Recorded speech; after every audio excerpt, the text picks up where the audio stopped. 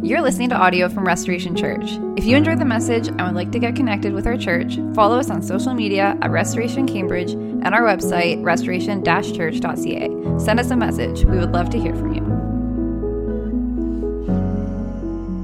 Thank you, Will, for reading Luke chapter 12. That's where we're going to be this morning.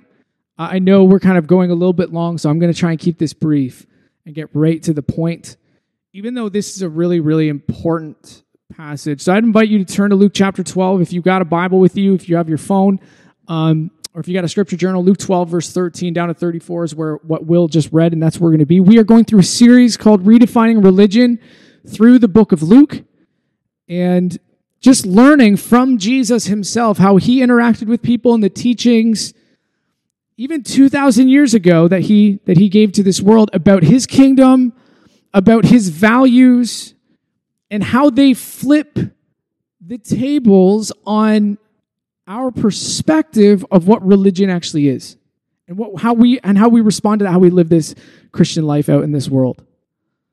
Because I know a lot of you, like Patrick, you're processing what this all means. And there's no better way to understand what Christianity is than to seek Jesus himself. So Luke chapter 12, verse 13 to 34 is a really important passage, especially for where we are in our world today. Worry and anxiety is the air that we breathe in our world. 2,000 years ago, as it still is today, maybe even more so today in how we structure ourselves in our Western culture, worry and anxiety is the air that we breathe. Some people can probably say amen to that and what they're feeling already this morning. You see it in people's faces. You feel it in the air as people hurry off to work, but they have no idea why. And when that doesn't meet our need, when we're not satisfied, then we're told to create higher goals, shoot for the stars, and then we're worried about whether we're actually going to reach those goals that we set for ourselves. And most people, this doesn't take much to figure this out or to look online. Most people feel stricken with anxiety and just live with it on a day-to-day basis. And all for what? Like to fill our homes, but remain empty on the inside. I believe how we structure ourselves and the world views that we have and how we operate in a Western society is a perfect recipe for worry. It can paralyze you from doing actually the things that we should be doing in this world. And it can literally make you sick. When we say we're worried sick, it's not just a saying. It can actually make you sick. Some of you don't know this, but in the first year of church planting, I was really stressed. And for a whole bunch of reasons. And I remember sitting in a meeting. Wasn't anything stressful about the meeting, just came out of nowhere. All of a sudden it felt like a brick landed on my chest. My chest just tightened and caved in. And it felt like I couldn't get a deep breath. It's like I was trying to breathe, but I couldn't breathe. And over the next few weeks, typical masculine thing, I kept it between myself and myself. Finally, I told Nikki I was really strong. I can't get a deep breath. It just out of nowhere, I just feel like there's a weight on my chest. And so I went to the doctor, who hadn't gone to the doctor since I was about 6 years old for anything. I didn't want to go to the doctor, so I did. And what it really came down to was, after a whole bunch of questions and some tests and things, she said to me, you're really stressed. And you drink way too much coffee. So it was my sickness and what was going on, even in just my physiological body, was affected by stress and caffeine. So I drink less coffee now. But how do I deal with my stress?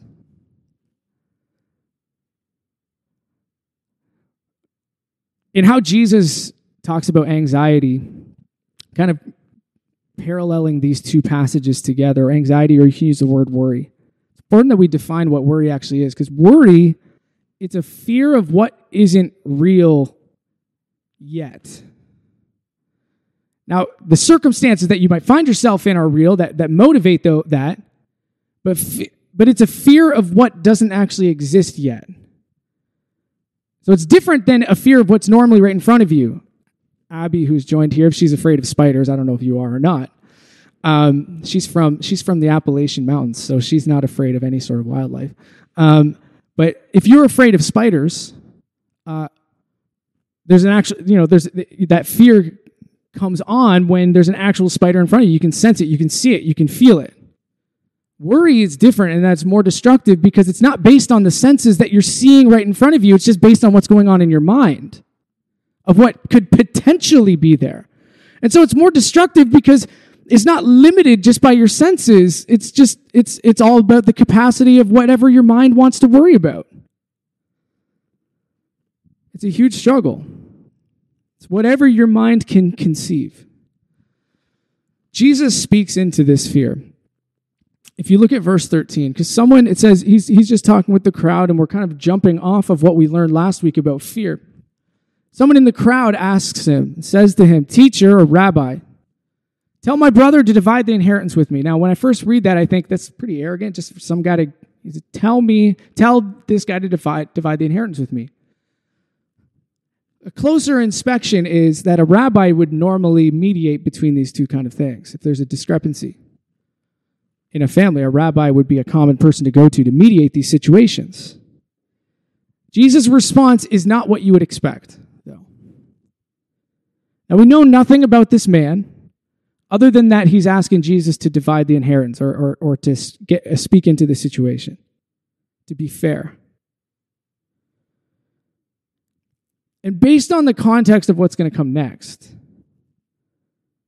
I feel like this man isn't arrogant, he's desperate. This is a real fight. He's fighting for his future. I mean, if he doesn't get the inheritance, he's going to do, I'm sure, what many of us do, that 3 a.m. drill inside of our heads, going over all the what ifs of what could potentially happen in our future. What if I run out of money? What if I have to live on the street? What if I can't support my family? And all of these pictures in your head of the what ifs that haven't actually happened yet, but it's not actually real yet, but they're based upon real circumstances that you find yourself in. And so especially an inheritance in that day was extremely important, because if you didn't get your inheritance from your family, you really had nothing. So it's a desperate man who's worried, sick, and afraid of his future. And like I said, Jesus' response is not what you would expect.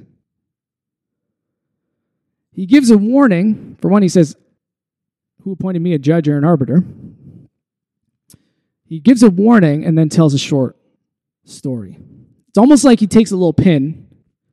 Someone's got a little balloon that they're wandering around in and just pops it.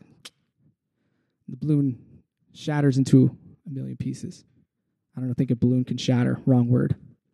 Wrong verb. Jesus takes his pin and blows up this, or pops, that's the word I'm looking for. Pops this man's worldview or his belief system that he was depending on. And Jesus gives this warning and says, "Take care and be on your guard against all covetousness or greed." But it's really not just about greed or accumulating stuff. There's more to it than just that. It's a belief system that exists underneath as a foundation that controls our greed, that makes us collect and accumulate our stuff. Because here's the ultimate problem. Before I read the story, before I get into this parable, I'm just going to give it away. Here is the pin that Jesus pops our little balloon with. Because here's the problem, okay? We believe that the answer to my worry problem is to control my future. That if I can secure my future, minimize risks, fill my life with things, fill my life with enough, and work really hard, then I won't worry about it anymore. that worry, that anxiety that I feel every day will be gone because my future is secure. So he says this parable in verse 16. It says, the land of a rich man produced plentifully. And this rich man thinks to himself, what shall I do, for I have nowhere to store my crops? And he said, I will do this. I will tear down my barns and build larger ones. Sounds pretty good. And there I will store all my grains and my goods, and I will say to my soul, like he's talking to himself in his own head, soul, I love that. I'm going to address myself as soul. Soul, you have ample goods laid up for many years. Relax, eat, drink, and be merry. Now I'm going to stop there. Because I feel like after telling that story, there might be many in the audience, and many for you, you almost feel like standing up and applauding. Like, this is the American dream. He hasn't cheated anyone. He hasn't stolen anything. He doesn't seem to have like any sort of bad attitude at the outset. It doesn't seem like he cheated his way or scandaled his way into riches. It's just his investments paid off. And now he has enough in his future to secure himself a good future. Doesn't have to worry anymore. This is the American dream. This is like payday has come. Anyone remember the game of life? This is it. This is the last spot on the board. This is millionaire acres. This was what everyone dreams of. An easy retirement where I can just go play golf. This is going to be amazing. This is the pursuit of happiness lived out in a short little parable. Everything seems great. And to be honest, if we're going to be honest with ourselves, we think like this is what we want in life. We want to go to school, be successful, make enough money so that I can finally relax in life. This is it. This is what the man did.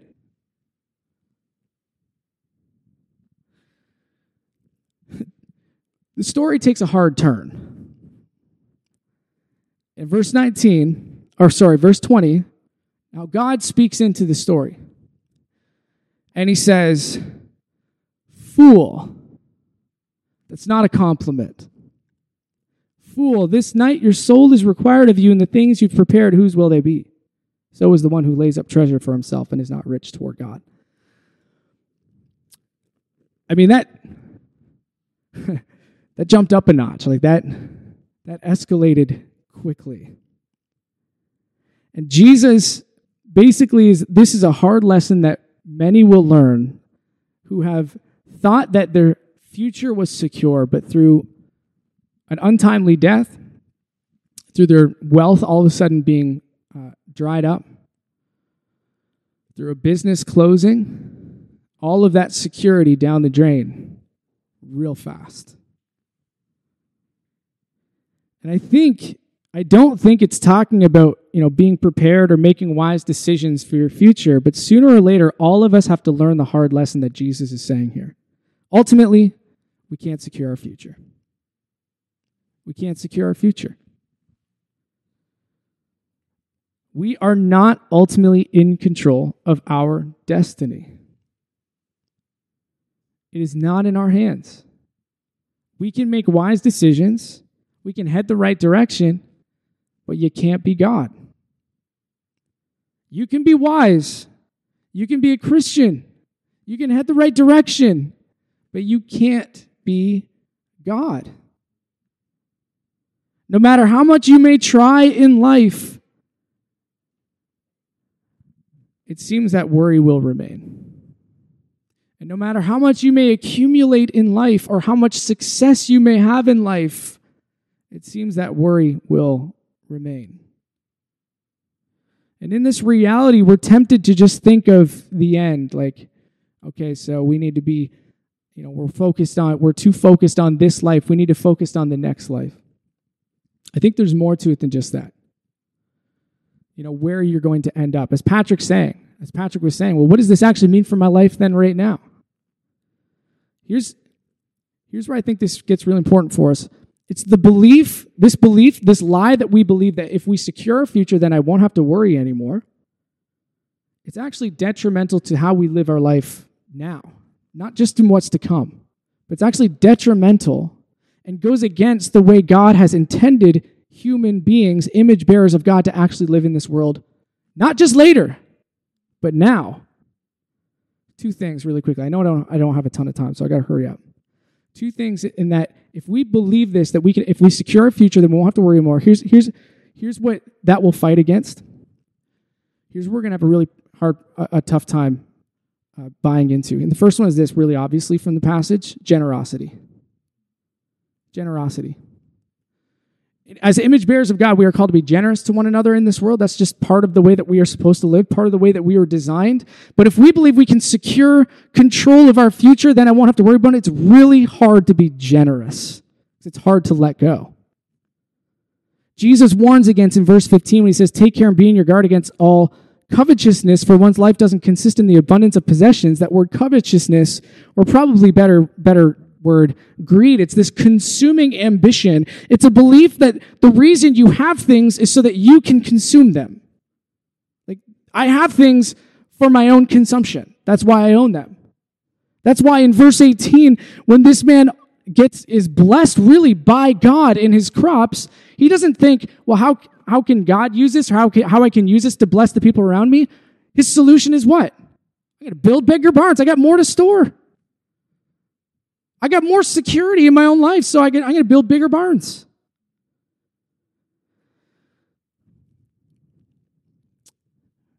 Man, there's a lot of lessons to the American dream that we can take from that. Here's the principle, though, I want us to wrestle with. And I could really dig into this, but I don't have time today. This is why it's important for you to discuss these, maybe in your Bible study or in your family afterwards. Here's kind of the principle. Generosity requires trust, not resources. Generosity requires a lot of trust, not a lot of resources. You follow me on this? Remember when Jesus looks and he sees a widow give 2 pennies into the offering plate? Well, that's all she's got. She's got a lot of trust. Whereas there's rich people who weren't giving nearly as much as she was, well, more in numbers, but it didn't require trust for them. So if you're going to be really generous, it requires a lot of trust, not a lot of resources.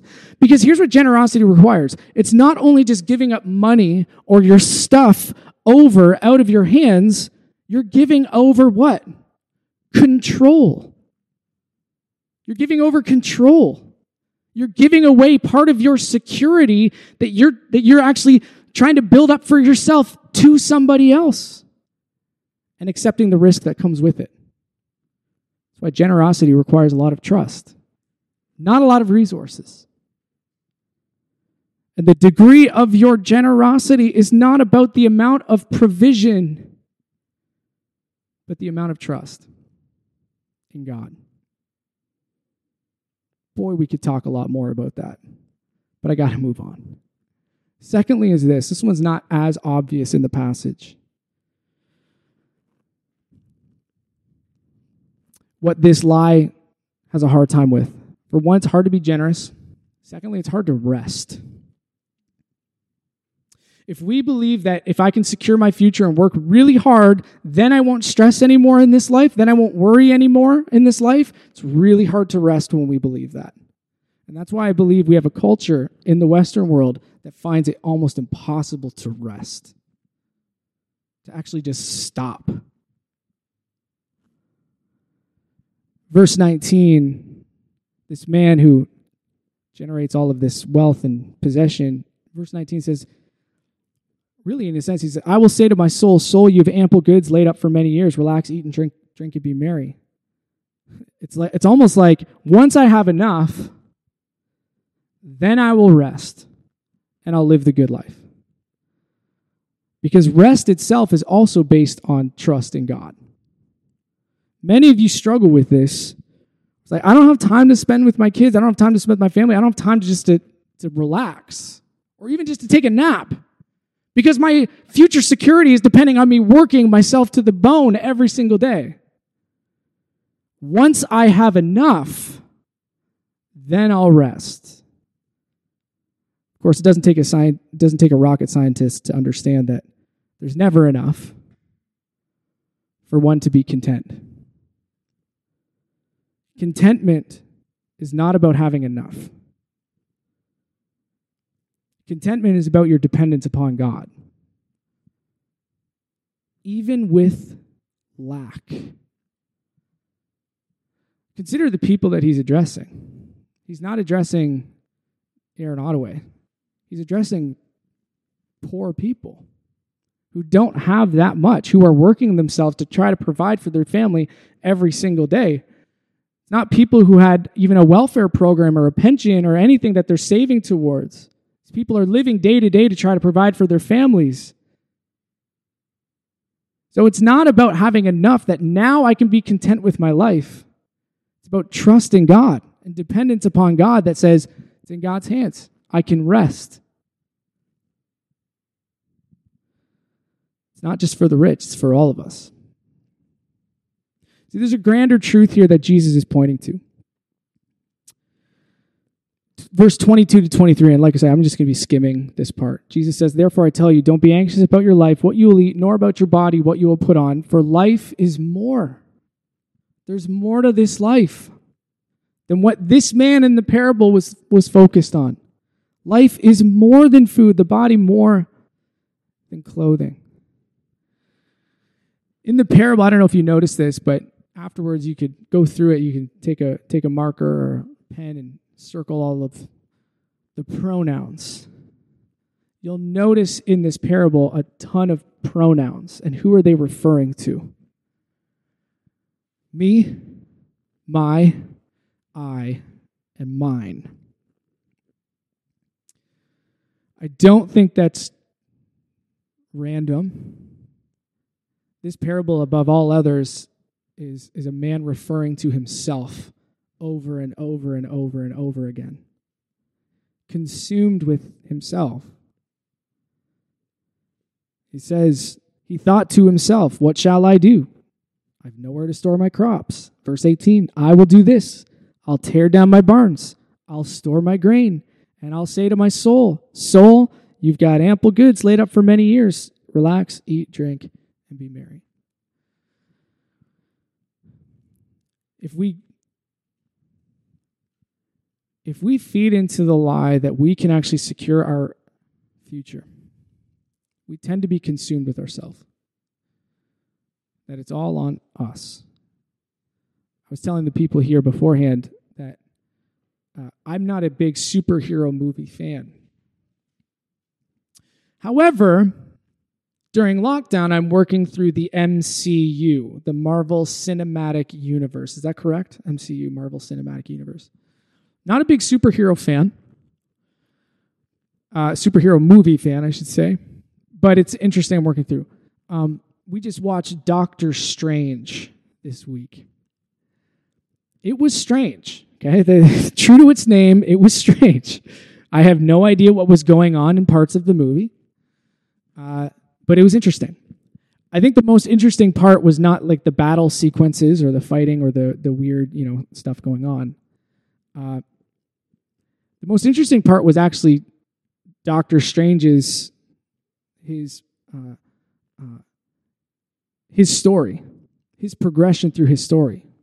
It's a man who was consumed with himself, in his arrogance, in his selfishness, and that it was all about him. Even his work as a doctor was not for other people, it was to boost his own esteem. And that makes it very clear in the movie. And it actually enslaved him. It actually enslaved him so that he couldn't experience life the way it was intended to be lived. And then in the climax of the movie, won't get into all because there's weird stuff all going on. I have no idea what was even going on. All about like astral bodies and projections. I have no idea what that's all about. Anyway, but in the climax of the movie, the point was he couldn't actually live life the way it was intended until he got over a simple principle. This is what the movie was about. This life is not about you. This life is not about you. And that actually freed him from being enslaved to his own selfishness. See, when Jesus talks about beware of greed, he's not just saying don't get stuff. He's pointing to life the way that it was intended to be lived, namely the kingdom of God.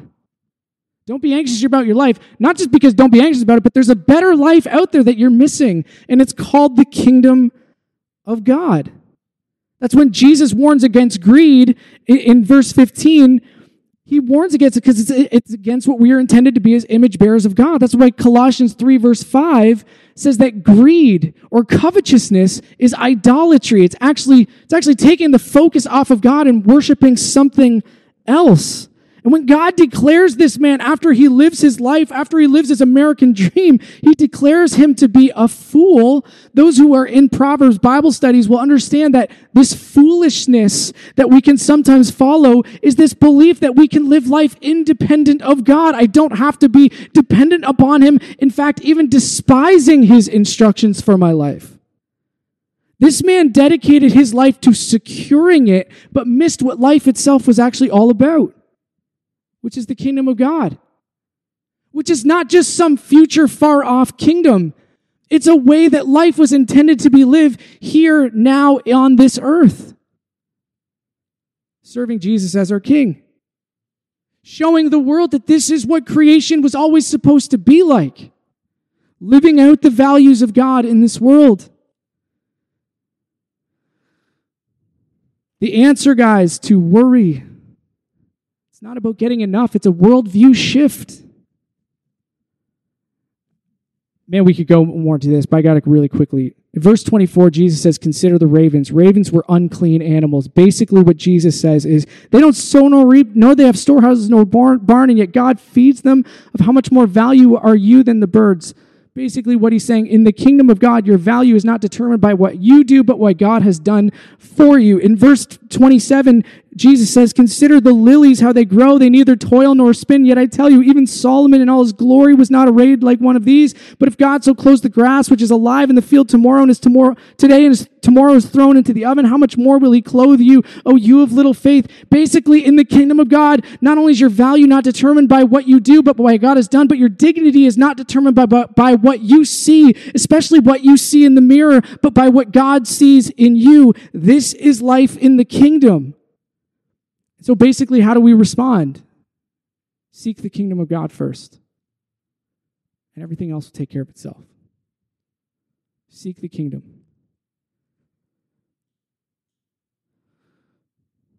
Don't seek to fill your life with stuff.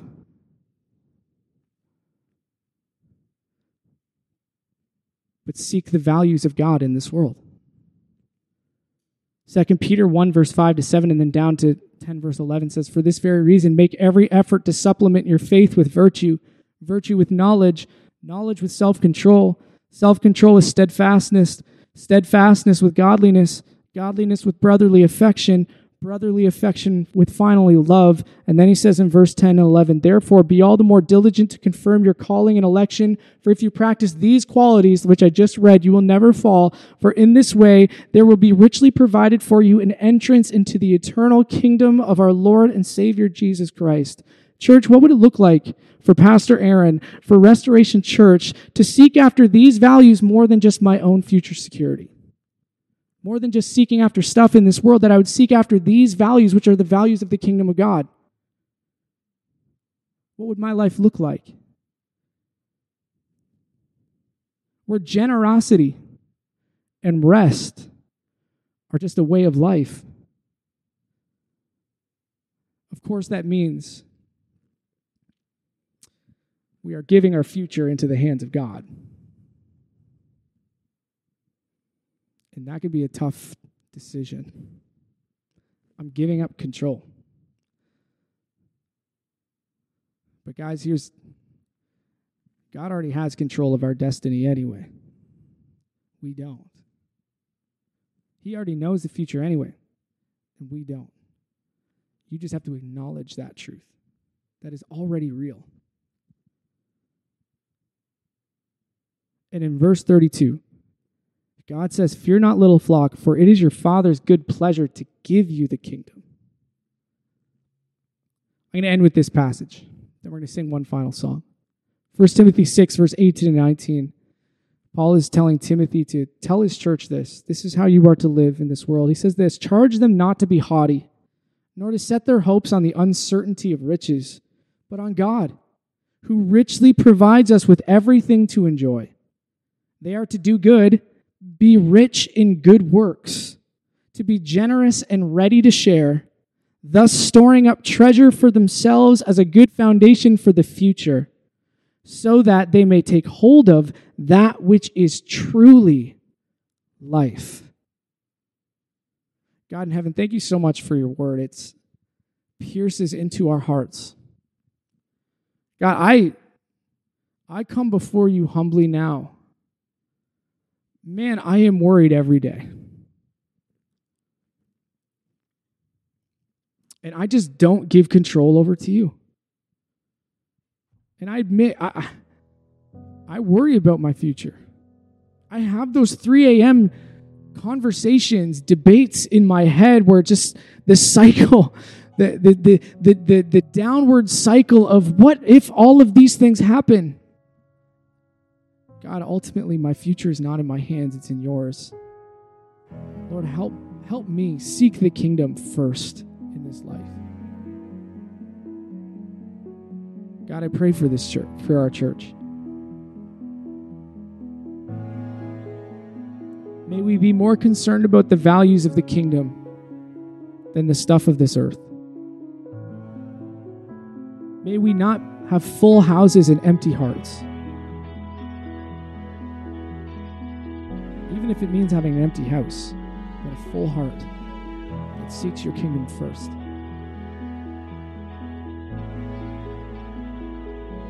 Would you show us how our perspectives need to change?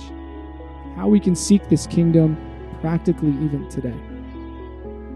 We love you, God. We pray for all of these things in your great name.